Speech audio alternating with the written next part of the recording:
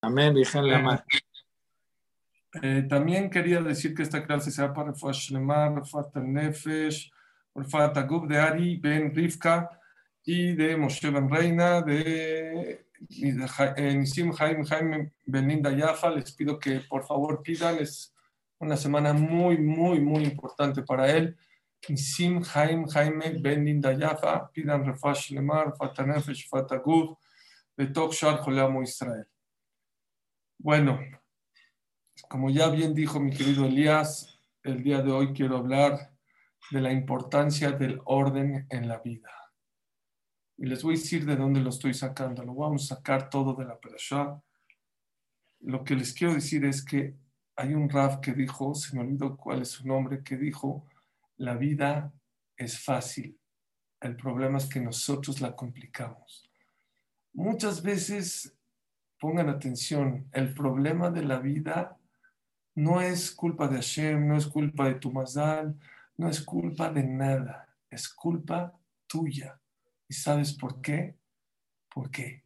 Porque no tienes orden en la vida, no tienes orden en tus pensamientos, no tienes orden en tu tiempo. Y eso distorsiona todo. Les voy a dar, a lo que digo Shakon y Abidaro, 5 segundos para que se imaginen la mejor casa o la mejor mansión que han visto en su vida.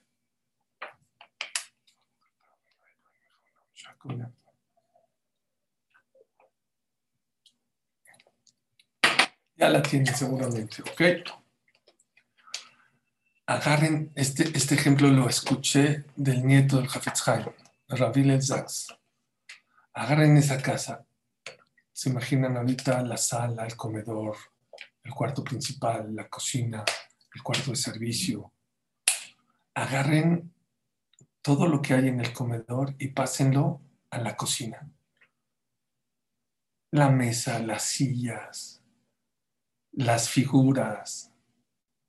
Agarren todo lo que hay en la cocina, el refri, el congelador, la estufa, y pásenlo a la sala. No va. Agarra tu cuarto principal y pásalo al cuarto de servicio. El cuarto de servicio, pásalo al cuarto de tus hijos. Y revuelve todos los muebles de la casa. La casa más hermosa que se hayan imaginado se puede convertir en la casa más fea que hay. ¿Por qué? ¿Qué falta? ¿Qué tienes? Tienes una mansión, tienes las paredes, tienes el terreno, tienes los materiales, tienes los muebles. Sí, pero hay desorden. Cuando hay desorden en la vida, todo se destruye. Dios creó un mundo muy perfecto. Hay un orden muy perfecto. El sol es el sol, la luna es la luna, el mar es el mar. Hay una perfección en la creación. Sidere Bereshit le llama la Gemara. El orden de la creación, hay orden. No nada más en el universo, en el cuerpo humano. Había una persona que se enfermaba muy seguido de la garganta. Y fue con el doctor y le dijo, doctor, ya estoy harto. No puede ser. ¿Cómo puede ser que todos los días se enfermaba de la garganta? ¿Cómo puede ser? ¿Saben qué le dijo? No lo puedo entender. ¿Me puede usted explicar? ¿Saben qué le contestó el doctor? Yo no entiendo cómo los seres humanos no se enferman todos los días. Si tú tuvieras, tú podrías ver tu cuerpo humano por adentro y entenderías la perfección que tiene el cuerpo para poder ver caminar, para que la garganta funcione, para que tus oídos estén bien, te volverías loco. Tiene que ser una perfección impresionante para que te sientas bien.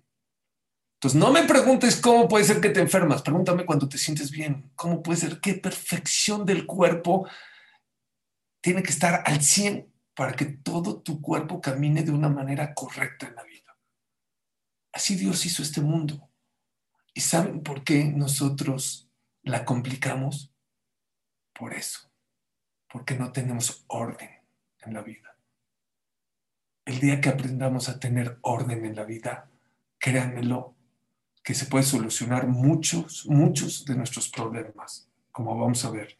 Hay un solo lugar en toda la Torah, en todo el Tanaj, Torah Nevim, Ketuvim, donde habla la palabra Seder. ¿Saben dónde es? En Iyov en el Perek Yut, en el Pasuk Havet, que Mo'ofel Salmavet Velo Sedarim. Cuando la Torá en Iyov quiere hablar de Isurim, de problemas, casi de la muerte de Iyov, así lo describe, como Ofel Salmavet, como la muerte en las tinieblas, Velo Sedarim, sin orden. Eso era lo que estaba sufriendo Iyov. Los Sedarim, no tiene ceder. La persona que tiene problemas, sufrimientos, es que le falta ceder. La persona quisiera estar en el trabajo, pero se tiene que quedar en su casa porque no se siente bien. Tiene que ir a trabajar, no. Tiene que ir por la medicina. No, quiere ir a estudiar, no tiene que ir al doctor. No tiene ceder. ¿Saben cuando salimos de Egipto, cómo se le llama la noche que festejamos en Pesaj? ¿Ya se acuerdan cómo se llama? Ceder. Ceder es orden. ¿Por qué la Torah cuando salimos de Egipto nos puso una noche que se llama Ceder? Créanmelo, créanmelo, que es un concepto muy importante en la vida. ¿Quieres tener éxito en la vida? Tienes que aprender a tener orden en la vida. Más que eso. Vean, lo traje a esta. ¿Saben ustedes que cuando salimos de Egipto, quién nos estaba viendo por la ventana? ¿Saben quién nos estaba viendo por la ventana? Nada más y nada menos que el faraón. El faraón, Hashem no lo mató, aunque era primogénito. Hashem lo quiso castigar hasta el mar, porque él mató con agua a los bebés. Hashem le quería, con la vara que tú mides, serás medido. Por eso Hashem no lo quiso matar en Macat Bejorot y se esperó hasta el agua, según la opinión, que murió. Hay quien dice que ni siquiera murió porque hizo Teshuvah, pero bueno. Cuando Dios nos sacó de Egipto, dice el Pasuk, así. Vahi beshalach paró. ¿Qué es Vahi? Vahi. Siempre que vean la palabra Vahi en la Torah es tristeza. Vahi. Uy. Uy. Pregunta el Midrash en Shemot Rabbah, en Midrash Tanjumá, perdón. ¿Por qué hubo tristeza? Baruch Hashem que nos sacaron de Egipto. Qué felicidad que salimos de Egipto. Oye, después de 200 años de esclavitud, 400 años de estar en una tierra extraña, por fin Hashem mandó a Moshe, nos mandó las 10 Makot, las 10 plagas, y Hashem nos sacó de Egipto. ¡Oh, qué maravilla que Hashem nos sacó de Egipto! ¡Qué honor! ¡Qué gusto! ¿Por qué la Torah dice, vai, vai? ¡Uy, qué lástima! Pregunta el Midrash, ¿quién dijo qué lástima? ¿Saben quién dijo qué lástima? No lo dijo el pueblo de Israel. Mi Caravai paró Caravai. Dice el Midrash, paró fue el que dijo, vai, vai. Qué lástima. Amar Rabbi Natan ben Elazar, le mada Bardomea, ¿a qué se parece? Le Adam Shailot Yasim Hatijot Shel Erez, a una persona, un leñador que no sabía lo que taló, no se dio cuenta el tipo de árbol que taló. Tenía en sus manos nada más y nada menos maderas de cedro, pero no las valoró. Dijo, ¿quién me compra estas valores? ¿Quién? Mahram Bedamim Muatim las vendió por kilo. Ya a ver, te las remato, ya no puedo cargar estas maderas. ¿Quién se las compró? Un artesano. Alaja lo que rasamente voto migdalim aronot shonim b'chafatzit tarbe. Empezó este artesano a hacer muebles de cedro finísimos que se vendieron muy caros. ¿Y quién se dio cuenta? El leñador. ¡Ay, qué tonto! ¡Qué tonto que soy! ¿Cómo desprecié esta madera de cedro? ¿Cómo la malbaraté? ¿Cómo me equivoqué? Dice el Midrash. ¿Quién era ese leñador? Era Faró. Faró nos tenía en las manos al pueblo judío.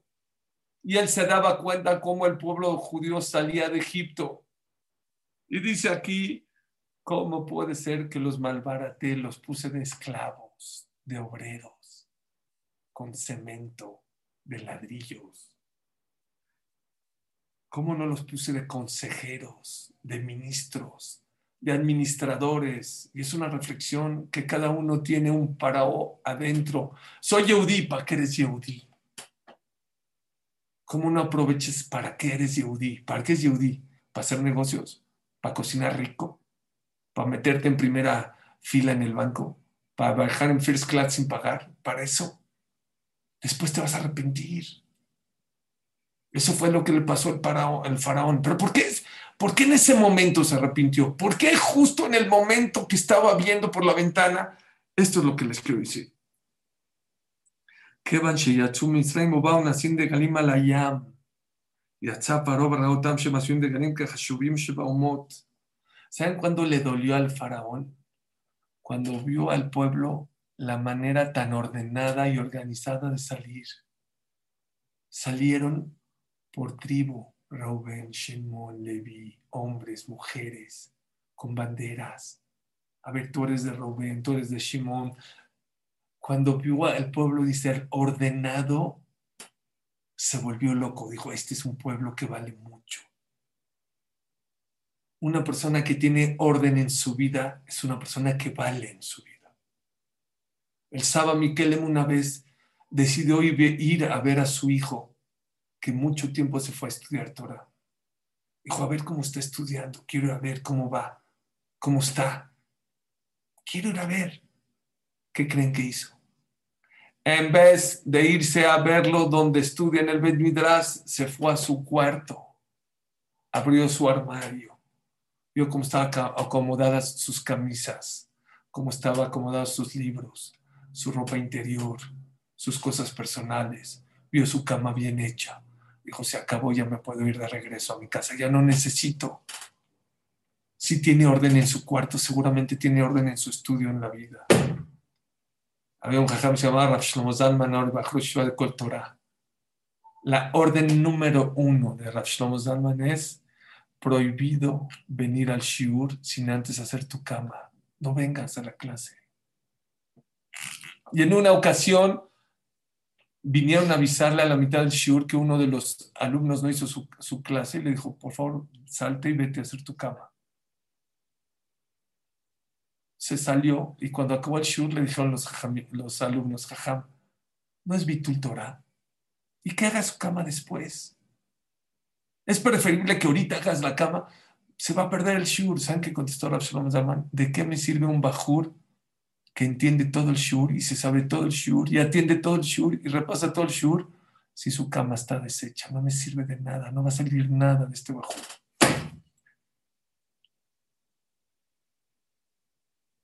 El Ramban sobre el Sefer Bamidbar dice algo impresionante. Dice el Ramban, si tú te fijas, Shemot está lleno de mitzvot. Bereshit es de la creación. Hay unas cuantas mitzvot, pero Shemot, que ya Dios dio la Torah, está lleno de mitzvot. Vaikra, ni se diga. Devarim, lleno. Bamidbar hay muy pocas mitzvot. ¿Para qué la Torah nos habla de Bamidbar? ¿Qué? No hay tantas mitzvot. Habla del desierto. ¿Saben qué dice el Kli Yakar? Dice el Kli Yakar algo muy yakar, algo muy sabio. Por un lado se llama Sefer Bamidbar, el libro del desierto. Desierto no hay nada. Desierto habla de nada. Por el otro lado se llama Sefer Apikudim, el libro de las cuentas, del orden. Dice el Kli Yakar algo hermoso. ¿Saben cuál es toda la finalidad del Humash de Bamidbar? Enseñarle a Klal Israel que hasta en el desierto se puede poner orden. Ese fue el secreto de todo Sefer Bamidbar. Que el pueblo de Israel supo tener orden en el desierto. ¿Y saben cuál fue el orden? Aquí estaba Reuben, aquí estaba Shimón, aquí estaba Leví, aquí estaba Judá, acá que había en medio. En medio de todos los Shevatim estaba el Aarón, el Mahané Shejinah. Señores, señoras, créanme, la vida es mucho más fácil de lo que se imaginan. Tengo amigos que quieren tirar la toalla, quieren internarse a una clínica de depresión o quieren ir con psiquiatras para tomar medicinas. ¿Saben qué les digo? hazlo. Te pido un favor antes, por favor, por favor. Pon equilibrio en tu vida. Pon orden en tu vida. Yo creo que a lo mejor no necesitas, hay veces necesitas un psiquiatra, pero yo creo que no es tu caso. Lo que necesitas ahorita, ¿sabes qué es? Un poco de orden. Te falta orden en tu vida. Una vez un niño estaba jugando junto con los columpios y sub y baja y se pegó aquí en el párpado. Y llegó llorando con la mamá bañado en sangre. ¿Se pueden imaginar la mamá cómo estaba? Como loca. Su hijo estaba Arminán al hospital y ya se lo iba a llevar y toda la camisa y la playera manchada de sangre y toda la cara bañada en sangre. Y llegó uno de Atzalá y dijo, señora, ¿me permite? No, ya, señora, se hace para allá, por favor, soy de Atzalá. Agarró un algodón, le limpió y se dio cuenta que se abrió el párpado, ni siquiera coser un bandolete. Y la mamá ya se iba a urgencias, a terapia intensiva, porque si es aparatoso, lo entiendo, pero si tú ves de raíz, el problema es muy sencillo, muy pequeño. Señores, hay veces, hay gente, no siempre, no quiero generalizar, pero les pido que tomen en serio esto que les estoy diciendo. Muchos de tus problemas en la vida son falta de orden en tu vida. Y les voy a explicar. Número 1. Todos conocemos la bandera de Israel. Todos que la bandera representa algo muy importante en Clar Israel. Pero pocos conocen el Maguen David. Sí lo conocemos, pero no sabemos qué representa. Ahorita acabo de dar una clase antes, la de ustedes, y les pregunté, hay una escuela aquí que se llama, Maguen David se llama. Así se llama. Y les dije, ¿tú estudiaste en la escuela de Maguen David? Sí. ¿Me puedes decir qué representa el Maguen David? No. Protección. Escudo. ¿Por qué escudo? ¿De dónde escudo? No, los 4 puntos cardinales. No es cierto. No tiene 4. Maguen David tiene 6. Nadie me supo contestar. No sé si alguien de los que me está escuchando sabe a qué me refiero. ¿Qué representa el Maguen David?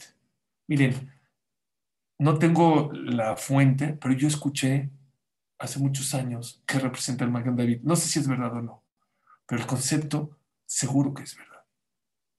¿Saben de qué está hecho un Maguen David? De 2 triángulos. Uno hacia arriba y uno hacia abajo. Uno hacia arriba y otro hacia abajo. ¿Saben qué representa el triángulo de arriba y el otro el de abajo? El Yehudí está hecho de 2 partes, material e espiritual. Un triángulo representa lo material y otro representa lo espiritual.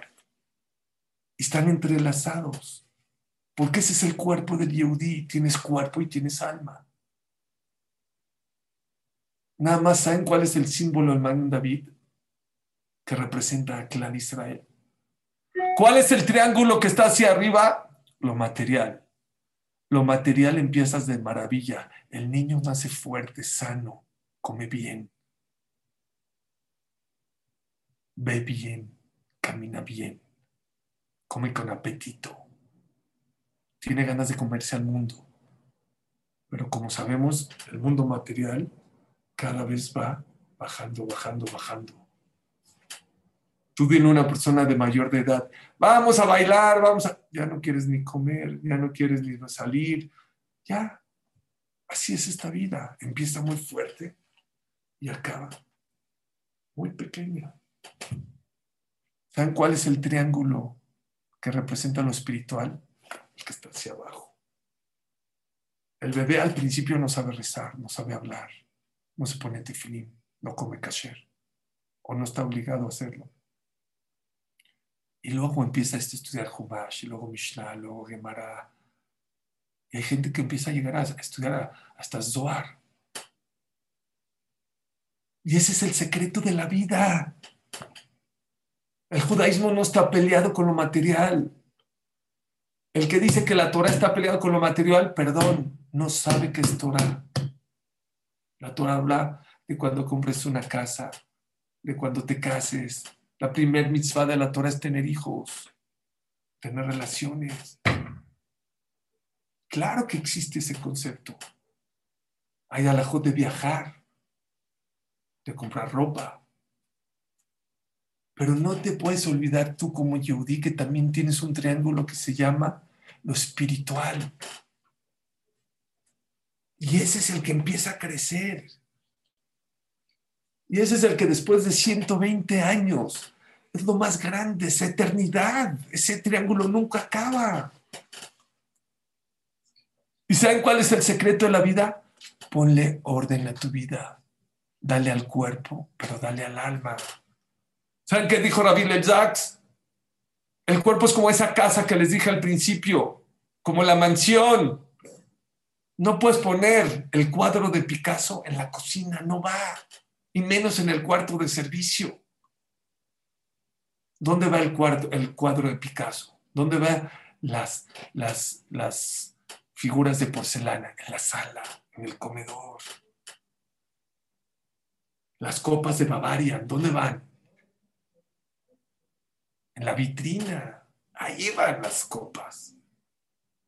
Dijo, ¿qué va acá? Claro que se puede comprar, se puede cocinar, se puede viajar. ¡Claro! ¿Qué va acá? En el corazón, ¿qué va? ¿Qué va? Tus mitot, tus cualidades, tus hijos, tu pareja, tu Torah, tus viajes en los pies, si quieres. Tus distracciones, un ratito. Pero lo más importante de tu vida tiene que estar en tu corazón. Por eso tienes tantos problemas con tu pareja. Porque está en el segundo término. Por eso tantos problemas con tus hijos. Porque Betamalenu al-Banim. Porque hay que poner las cosas en su lugar. Hay que poner orden en la vida. Ese es uno de los problemas que tenemos en esta generación. Estamos todos mareados. Y díganme si no, a la hora de manejar estamos chateando. A la hora de comer estamos trabajando. Y a la hora de trabajar estamos facebookeando. Estamos revueltos. Ceder. ¿Quieres tener éxito en la vida? ¿Quieres ser una persona exitosa en la vida? Pon orden en la vida. Dale, es el mundo de las prioridades. ¿Saben cuál fue el discurso que dijo Shlomo Amelech de su madre? El Eshet Hail que decimos en Shabbat. El Eshet Hail que decimos todos los Shabbatot es el discurso que dijo Shlomo Amelech de su querida madre, Batsheva. ¿Qué dijo? Ta'amat Tov Sahra. Era una gran comerciante. Ese es el discurso que dices de la mamá de Shlomo Amelech. ¿Cómo Shlomo Amelech le llama a su mamá? Era muy buena comerciante que vendía muy buenos manteles o muy buenas pinturas o comida. A eso se refirió Hasbe Shalom Shlomo Amelech, una mujer que lo hizo a Shlomo Amelech. El que ve la historia se da cuenta que todo el reinado y todo lo que le fue Shlomo Amelech fue gracias a su querida madre. ¿Cómo? ¿Cómo le llamas Ta'amat Tov Sahra? La verdad la felicito porque fue una gran comerciante. Dicen los Mefarshim sobre el Eshet Hail. Ta'amat Tov Sahra. Ta'amat Tov Sahra. Todos somos comerciantes en la vida. ¿Qué es el comercio? ¿Saben qué es el comercio? Cambias algo. Yo tengo ahorita en mi mano un iPhone que vale 8, lo vendo por 9. Por algo voy a recibir algo que vale más. Tengo mercancía, tengo ropa que vale 10 y la vendo por 20. Ese es un comerciante.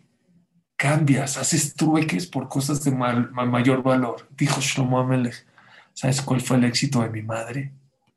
Era muy buena comerciante. sabía cambiar cosas que no son importantes en la vida por cosas importantes en la vida. Acabamos la semana pasada el shiur en las preguntas. ¿Por qué en el judaísmo es tan importante el vino? El día de la boda, vino. Shabbat, vino. Abdalá, con vino. Brit Milá, con vino. Pidión, con vino. Pesach, vino. Yom Tov, vino. ¿Qué tanto el vino? ¿Por qué es tan importante el vino? ¿Saben cuál es el secreto de esta vida? Ser buen comerciante. No vender tus cosas. Cambiar cosas que no tienen tanto valor por cosas que valen, que perduran. Si yo tengo en mis manos unas uvas, después de cortarlas de la vid, del viñedo, ¿cuánto tiempo me va a durar? ¿Un día? ¿2? ¿3 días? Se echan a perder. En el refri, en el conge, me va a durar un poquito más. ¿Quieres que esas uvas perduren? ¿Sabes qué hazlas? Exprímelas. Las haces vino. ¿Cuánto dura el vino? Años. Mientras más viejo, mejor. Eso es lo que tenemos que hacer en la vida. Ser mejores comerciantes. Dejar cosas que no son tan importantes en esta vida. Lo material lo necesitamos. Necesitas viajar, comer, descansar, dormir, comprar ropa. Pero eso no perdura. Eso no es lo que dura en la vida. Eso es pasajero. Dale prioridad a las cosas que perduran, que valen. Ese es el mensaje del vino. Y esa fue la filosofía de lo que dijo Shlomo Amelech sobre su mamá. Mi madre era una mujer que era muy buena comerciante. Supo cambiar cosas pasajeras, que era lo material, por cosas espirituales. Agarra las uvas y exprímelas y conviértalas en vino. Una moneda, no sé, aquí en México un peso, hasta si se lo das a un pobre te lo avienta, ya no vale. Y lo echas a la tzedaká.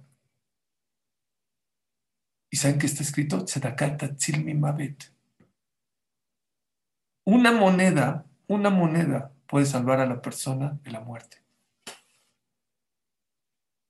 La Gemara dice que la hija de Rabbi Akiva, un astrólogo, un astrónomo, le había dicho que el día de su boda iba a fallecer. Y efectivamente iba a fallecer. El día de la boda se fue a acostar, la noche de bodas, ya estaba oscuro, se quitó la peineta y la clavó en la pared. Y al otro día se dio cuenta que la peineta la clavó en los ojos de una serpiente que le iba a morder. Y fue asustada con su padre Rabbi Akiva y le dijo, papi, me pasó y esto, y esto, y esto. Dios me hizo un milagro. Dijo, ¿qué hiciste ayer? Dijo, ¿ayer? Nada, fue mi boda, pero ¿qué hiciste? Algo bueno. ¿Ayer? El día de mi boda vi que un pobre no le tocó el pescado, el pollo. No creo que era muy fino la boda de la hija de Rabbi Akiva. ¿Qué podían haber dado de platillo en la boda de la hija de Rabbi Akiva? A lo mejor un poco de arroz, a lo mejor un poco, no sé, un pollo. Vi que ese pobre no tenía para comer y se lo di. Dabar gadol la cita, veitzalta et nafsheja. Hiciste algo muy grande que salvó tu vida. Un pedazo de pollo, de arroz, un pedazo de pan. Puede salvarte la vida. ¿Sabes por qué? Porque el pan o el pollo o el arroz es material. Y en el momento que lo das a la tzedaká, eso se convierte en algo espiritual. Es agarrar la uva y exprimirla y convertirla en vino. Es ser comerciante. Rabotai, uno de los problemas más grandes que tenemos en la vida es que no tenemos claro ese mensaje. No entendemos que esta vida no es todo material, que es material y espiritual. Y la prioridad en la vida es lo espiritual. El día que entendamos eso, créanme, nuestra vida va a cambiar. Tu angustia, tus depresiones, tu falta de autoestima, tus problemas de Shalom Bayit, tus problemas de Jinuj Habanim, están en eso. Porque si tú tienes un Ferrari y le echas caldo de pollo, por más Ferrari que tengas, no va a caminar. Me fui muy extremista. En vez de, para el caldo, agarra el aceite y échaselo por donde va la gasolina. Aunque sea un Ferrari, aunque te costó muy caro, lo vas a echar. ¿Por qué? Hay un orden. Ahí no va el aceite. El aceite va en el cofre. Hay un hoyo especial para el oil, para el aceite. El agua no va en donde va la gasolina. El agua tiene otro tapón para el agua. Pero es mi Ferrari. Pues sí, aunque tengas un Ferrari, si no haces las cosas con orden, lo vas a echar a perder.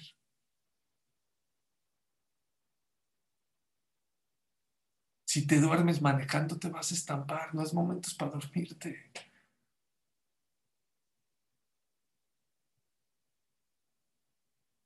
Dice Shlomo Melech en Coelet, tenemos un tesoro con nosotros. Shlomo, siempre se los digo. Dice así el pasuk, la kolesman, hay tiempo para todo. Ve'et lechol chefetz tachat hashamayim. Hay tiempo para todo en la vida.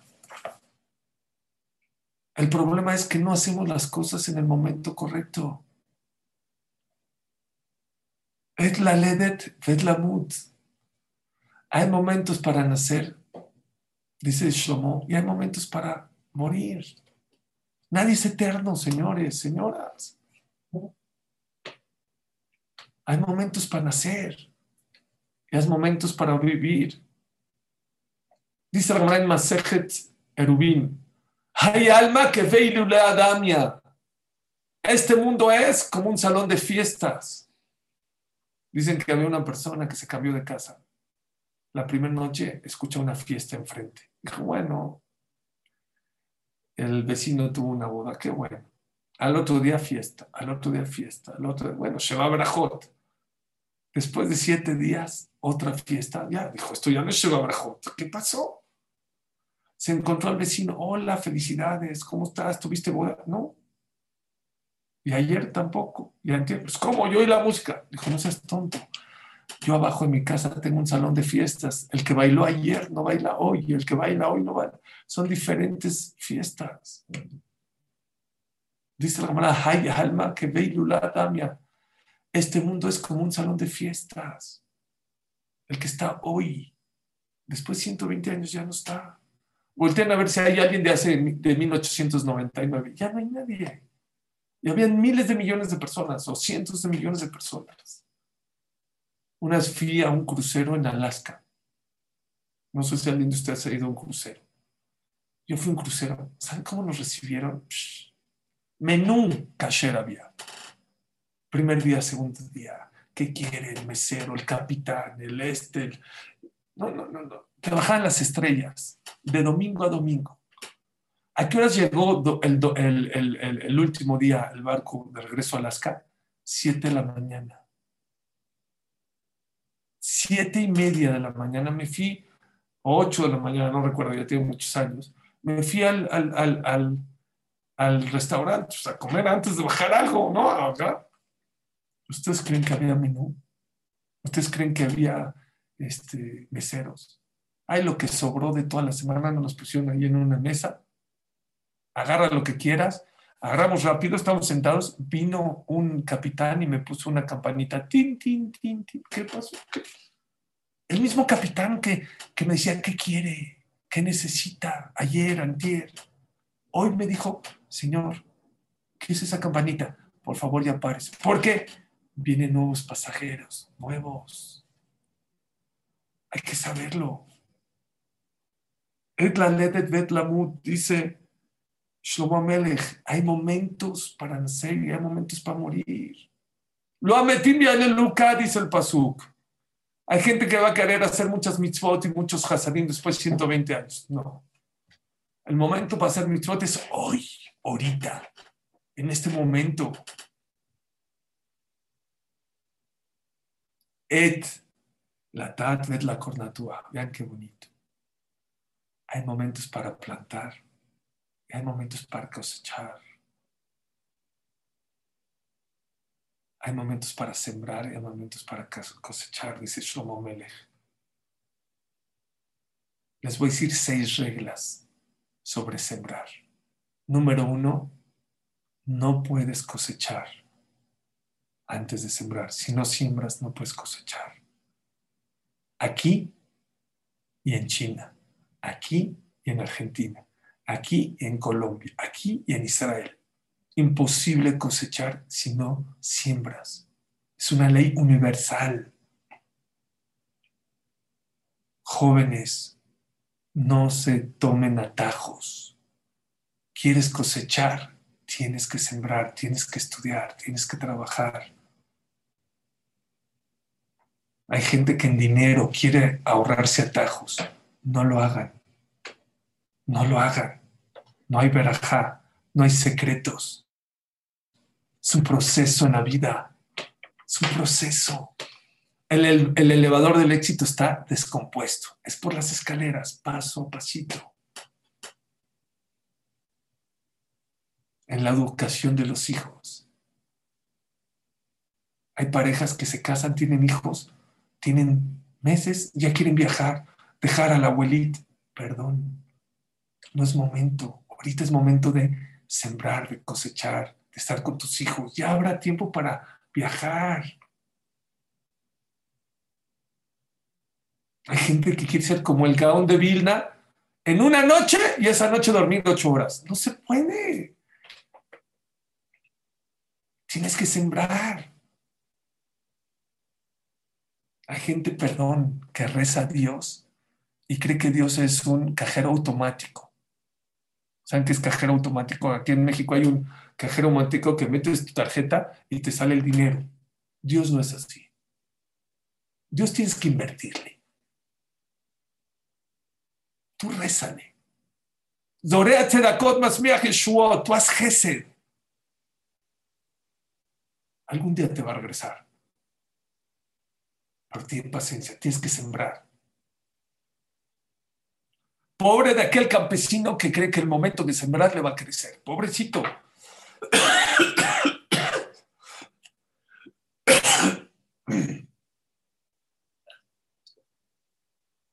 Primera regla en la vida. ¿Quieres cosechar? Necesitas sembrar. Número 2. Quiero que sepan que si siembras tomates, te van a salir tomates. Si siembras mandarinas, te van a salir mandarinas. Y si son aguacates, aguacates. Aquí, en China, en Colombia, en Israel, en Panamá y donde se encuentre. No hay manera que tú siembres una cosa A y te salga B. Lo que siembra la persona es lo que va a cosechar. Y me atrevo a decirles más. Lo que hoy están comiendo es porque ustedes sembraron algo o sus padres sembraron algo. Y lo que van a comer mañana es porque estás sembrando hoy. Lo que siembras en tu vida, cosechas lo bueno y lo malo. Tercera regla. Déjame ver porque aquí las tengo todas y no creo que se me vaya ni una.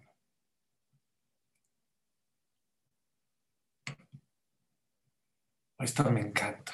Uf. Puede ser que no me vean un segundo, pero bueno. Oigan, ya, sí me van a ver. Oigan,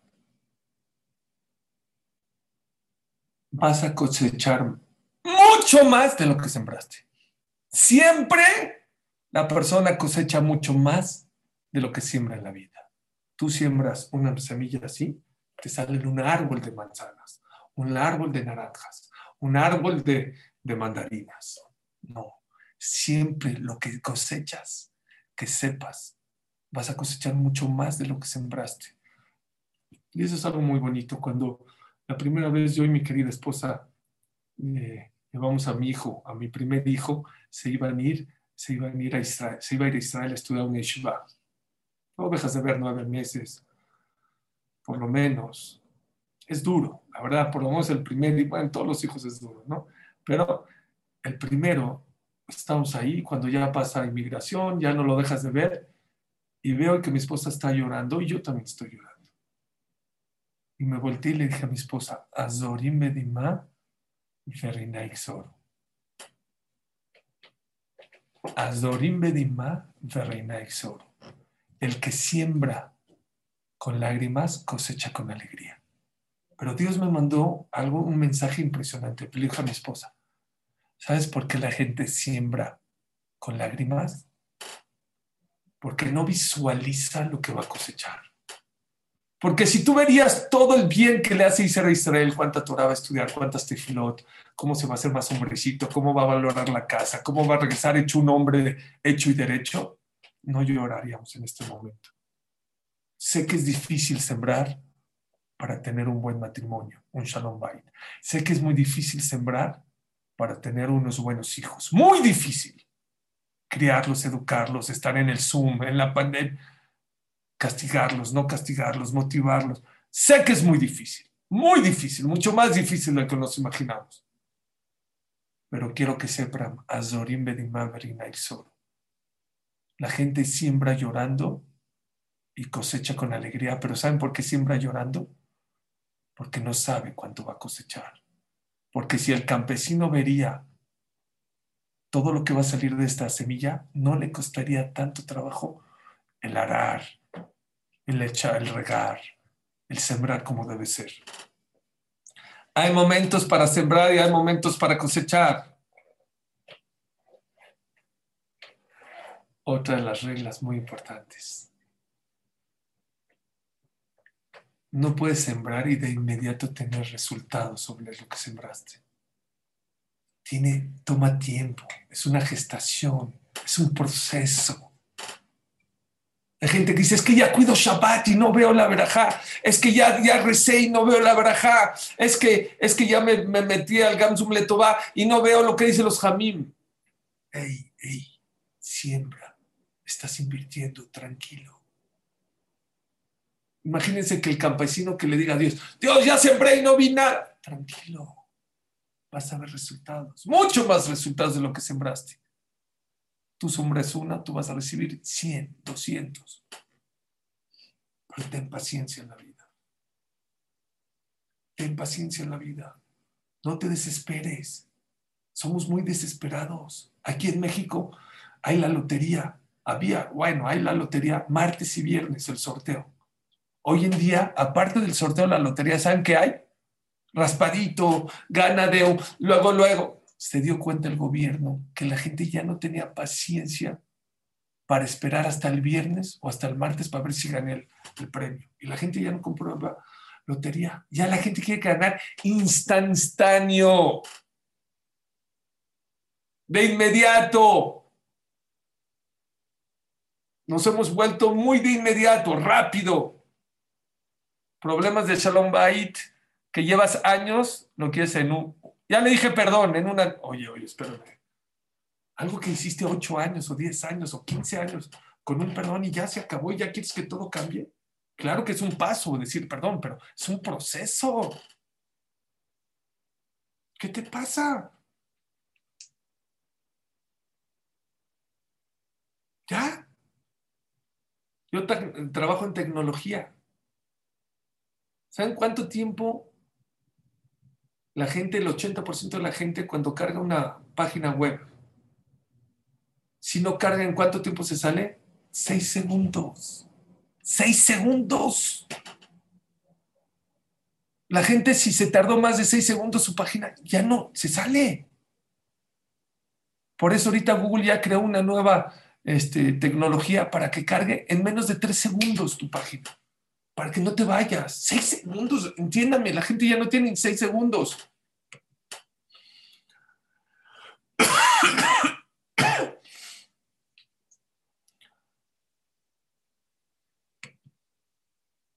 Hay tiempos para sembrar y hay momentos para cosechar. Pero acuérdense, es universal. Lo que siembras cosechas. Se tarda en salir, no es de inmediato. Pero que sepas que lo que siembras vas a cosechar mucho más de lo que sembraste. Nada más, ¿qué creen? Para bien y para mal. Hay un pasuk en Oshea que ya no me dio tiempo de checarlo adentro, pero dice así: Así como el que siembra manzanas, le va a salir un manzano, el que siembra uvas, le va a salir una vid. La persona que siembra vientos, le van a salir tempestades. Así se Oshea. Sob davar kol nishma. Al final todo sale. Lo que siembras cosechas. Si tú sembraste vientos, no vas a cosechar vientos, vas a cosechar tempestades. Si tú sembraste, dice Mishle, problemas, vas a cosechar dificultades. Tienes que saber que hay momentos para sembrar y tienes que saber qué sembrar. Y hay momentos que vas a cosechar. Take it easy. Take your time. Pero las cosas se van a dar. No empujes el tiempo, no es bueno.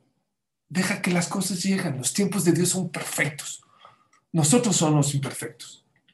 Los tiempos de Dios son perfectos. Así como la noche cae en el momento perfecto, la luna perfecto, el sol es perfecto, la marea del mar es perfecta, igualmente los tiempos de Dios contigo son perfectos. No te desesperes, no tires la toalla.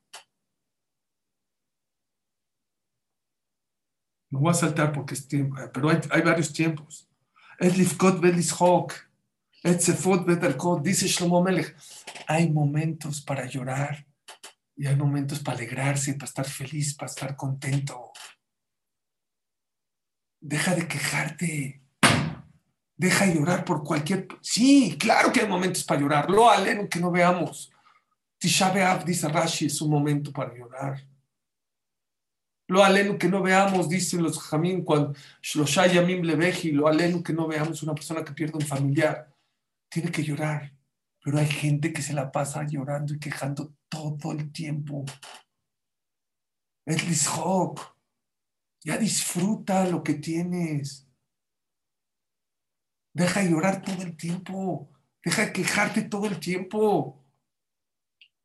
Ríe, sonríe un poquito más. Cuando Dios te manda cosas, dice Rashi, ¿para qué Dios te manda cosas buenas en la vida? ¿Para qué? ¿Para que todo el tiempo te quejes? Yo me encanta cuando voy de viaje.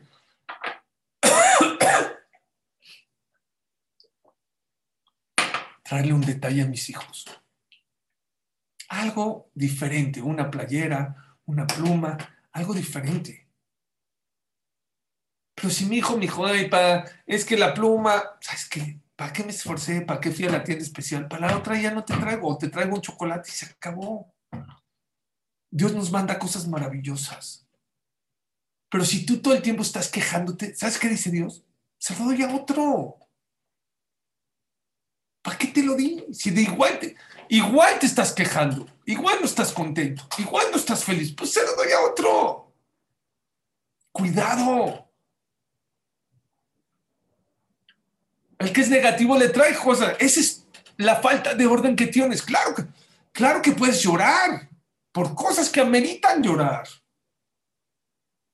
Pero tiene un gubul, tiene un límite.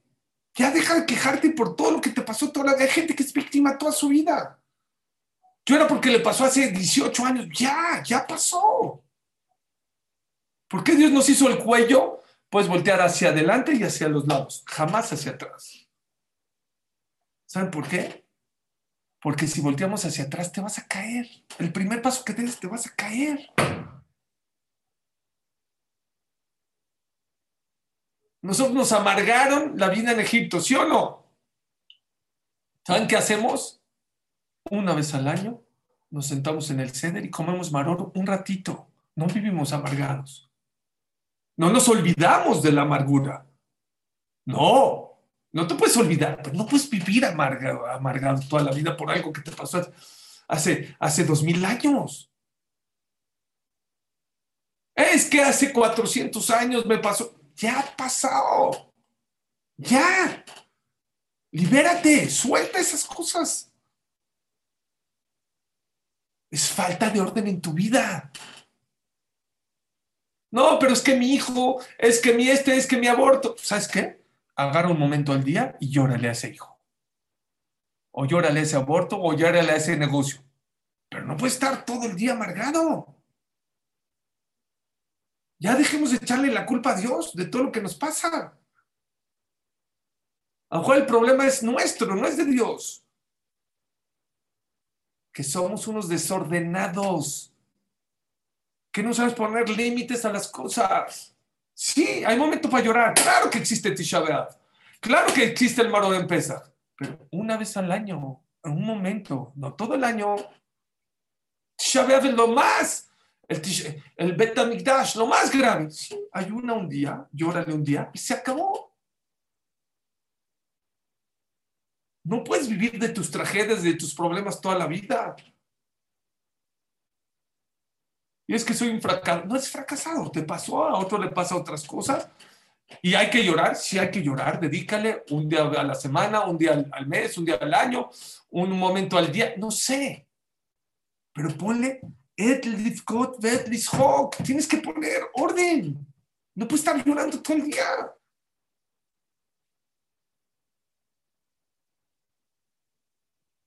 Uno más, ya es tardísimo.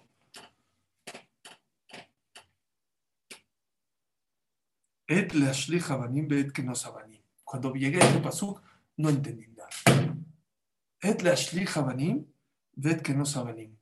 Hay momentos ¿para qué? Para tirar piedras y hay momentos para recoger piedras. ¿Qué es eso? Les voy a decir dos explicaciones y con eso quiero acabar. Dice el Meamlo se refiere a no piedras de la calle, piedras preciosas. Se refiere al dinero, a lo material. Hay momentos que hay que trabajar, que hay que recibir dinero, que hay que juntar, hay que ahorrar dinero en la vida, dice Shlomo Amelech. Claro que sí. Pero querido Yehudi, tienes que saber que hay momentos que hay que abrir la mano y soltar el dinero. Muchos de los problemas que tenemos en la vida es porque no nos sabemos desprender del dinero. Y dice el Meamlo, es un ejemplo muy bonito. Había un papá y un hijo que iban en un barco y tenían un cofre con dinero. Y se dieron cuenta los tripulantes que tenían un cofre de dinero. ¿Saben qué dijeron? Vamos a matarlos y nos quedamos con el dinero. El problema es que estas dos personas, este papá e hijo, entendían el idioma que los tripulantes hablaban. Dijo, nos van a matar, ¿qué hacemos? ¿Qué hacemos? ¿Qué hizo el papá muy inteligentemente? Una estaba en la cubierta con todos y hizo como que se peleó con su hijo y agarró el cofre con todo el dinero y lo tiró. Ah, no, ¿qué es tu dinero? Lo tiró al alta mar. Y perdió su dinero, pero salvó su vida. Dice el Meamlo no cambies tu dinero por tu vida. Claro que hay momentos en la vida que hay que recibir. Pero hay momentos que tienes que soltar ese dinero. Date de acá. Dale a tu pareja. Dale a tus hijos. Suelta dinero y no te pelees con tu pareja. ¿Cómo puede ser que hay gente que prefiere el dinero? ¿Cómo puede existir consuegros que estén peleados y no se arreglen por temas de dinero cuando tienen dinero? Si no hay dinero, pues no hay dinero para casarlos, no sé. Pero cuando hay dinero y no me va de él y haces que se rompa el shidduch por tu dinero. Hay momentos que hay que recibir dinero, hay momentos que hay que tirar dinero por la felicidad de tus hijos, por la felicidad de tu pareja, de tu esposa. No te equivoques. El dinero es solo una herramienta, no es la vida. Hay un tipo de simios que son muy feroces, pero son muy fáciles de cazar. ¿Saben por qué? Les encanta comer manís, cacahuates. ¿Qué hacen los cazadores? Les ponen varios recipientes de cacahuates o de manís. Vienen esos simios, mete las manos ¿a dónde? A esos recipientes y en el momento que agarran los manís, ya no pueden sacar las manos del recipiente. Y viene el cazador y lo agarra y se lo lleva. Pero no seas tonto, simio. Si tú sueltas los cacahuates, se te sale el recipiente y puedes defenderte. Pues sí, pero no puede porque ama los manís.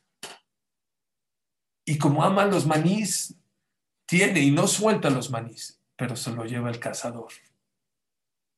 Hay gente que no puede soltar el dinero. Y se puede ser que se divorcie él, que pierda a sus hijos, a su pareja, que pierda amigos o que pierda rabinos, no sé.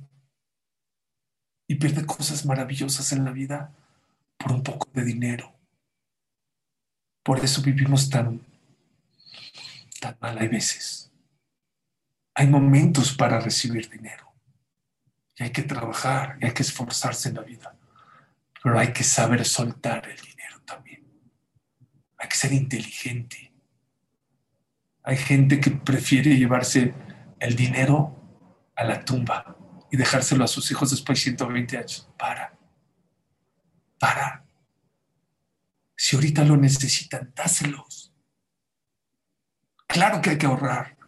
Claro que hay que prever. Siempre y cuando no haya necesidad. En el momento que hay necesidad de gastar y tú no gastas, es falta de bitajón.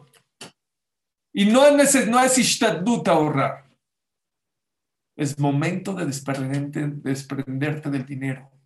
Y por eso hay tantos problemas muchas veces en las personas. Porque sabemos muy bien recibir el dinero y no sabemos administrar el dinero. Mis queridos amigos, me quisiera quedar toda la noche, pero bueno, tenemos un compromiso, Baruch Hashem, que esta clase sea para aslajar esa gran pareja de Daniel y Rivka, que Hashem les mande verajá y aslajá. Gracias a todos ustedes, por favor. Sé que es un concepto nuevo en su vida, pero créanmelo, que puede arreglar muchos de sus problemas en su vida. Aprendan a tener orden en su vida. En su casa, dice Mishabrura, una casa desordenada y sucia es donde chupa el ángel de la pobreza, trae pobreza a la casa. Pongan orden en su casa, pongan orden en su tiempo, pongan orden en su cabeza. No todo lo que un WhatsApp les mande, créanselo. Pongan orden de quién recibir información. Que una película de Netflix no les cambie su ashkafá de vida. No porque una persona en Netflix, un productor de películas se le ocurrió hablar mal o de los judíos, o de los religiosos, o de los hasidim. Entonces, ¿qué decir que la... No, por favor, no sé ni cómo se llaman, pero ni conozco Netflix, Baruch Hashem, ni veo Netflix, pero por favor, pongan orden en su vida, en su cabeza, en su casa. Aprendan a sembrar. Esta vida se viene a sembrar para cosechar. Siembren cosas maravillosas y van a recibir no cosas maravillosas, súper cosas maravillosas, súper. Solo tengan paciencia en su vida. Las cosas se dan. Dabar beitoma tova. Akadosh Baruj Hu tiene sus tiempos y los tiempos de Akadosh Baruj Hu no son bien, son perfectos. Pero hay que azorim bedimah berinah ksor. Los que siembran con llanto y con dedicación y con mucho esfuerzo, Bezrat Hashem, van a recibir 1000 veces más de lo que sembraron. Pero ten paciencia. Acuérdense del Maguen David. Ahora aprendieron una nueva. La esencia del pueblo judío es el Maguen David. El Maguen David representa el equilibrio en la vida. Cuerpo y alma. Material y espiritual. Nada más acuérdense. El cuerpo, este es el eje. El alma, esto es. Va para arriba. Que Hashem los bendiga, los cuida, los protege y que Akadosh Baruj Hu les dé orden, ceder en la vida. Muchas gracias a todos, los quiero mucho. Gracias, Mili, Beni, Abraham, Ari, Blumel, Meir, todos los que están, perdón, los que me escriben, que no les leo su chat, José Cherén, todos de verdad, Adolfo de Argentina, Jani Levi, Isacredi, todos los que veo, los que no veo, los que me escriben, Alfredo Cheja, todos de Panamá, Colombia, México, Israel, de verdad, muchas gracias por escucharme, que Hashem los bendiga, los cuide y les mande orden en todo. Muchas gracias a todos, gracias mi querido Elías, gracias querido Yossi, ahorita los veo, que Hashem los cuide y los bendiga en todo lo que hagan. Muchas gracias.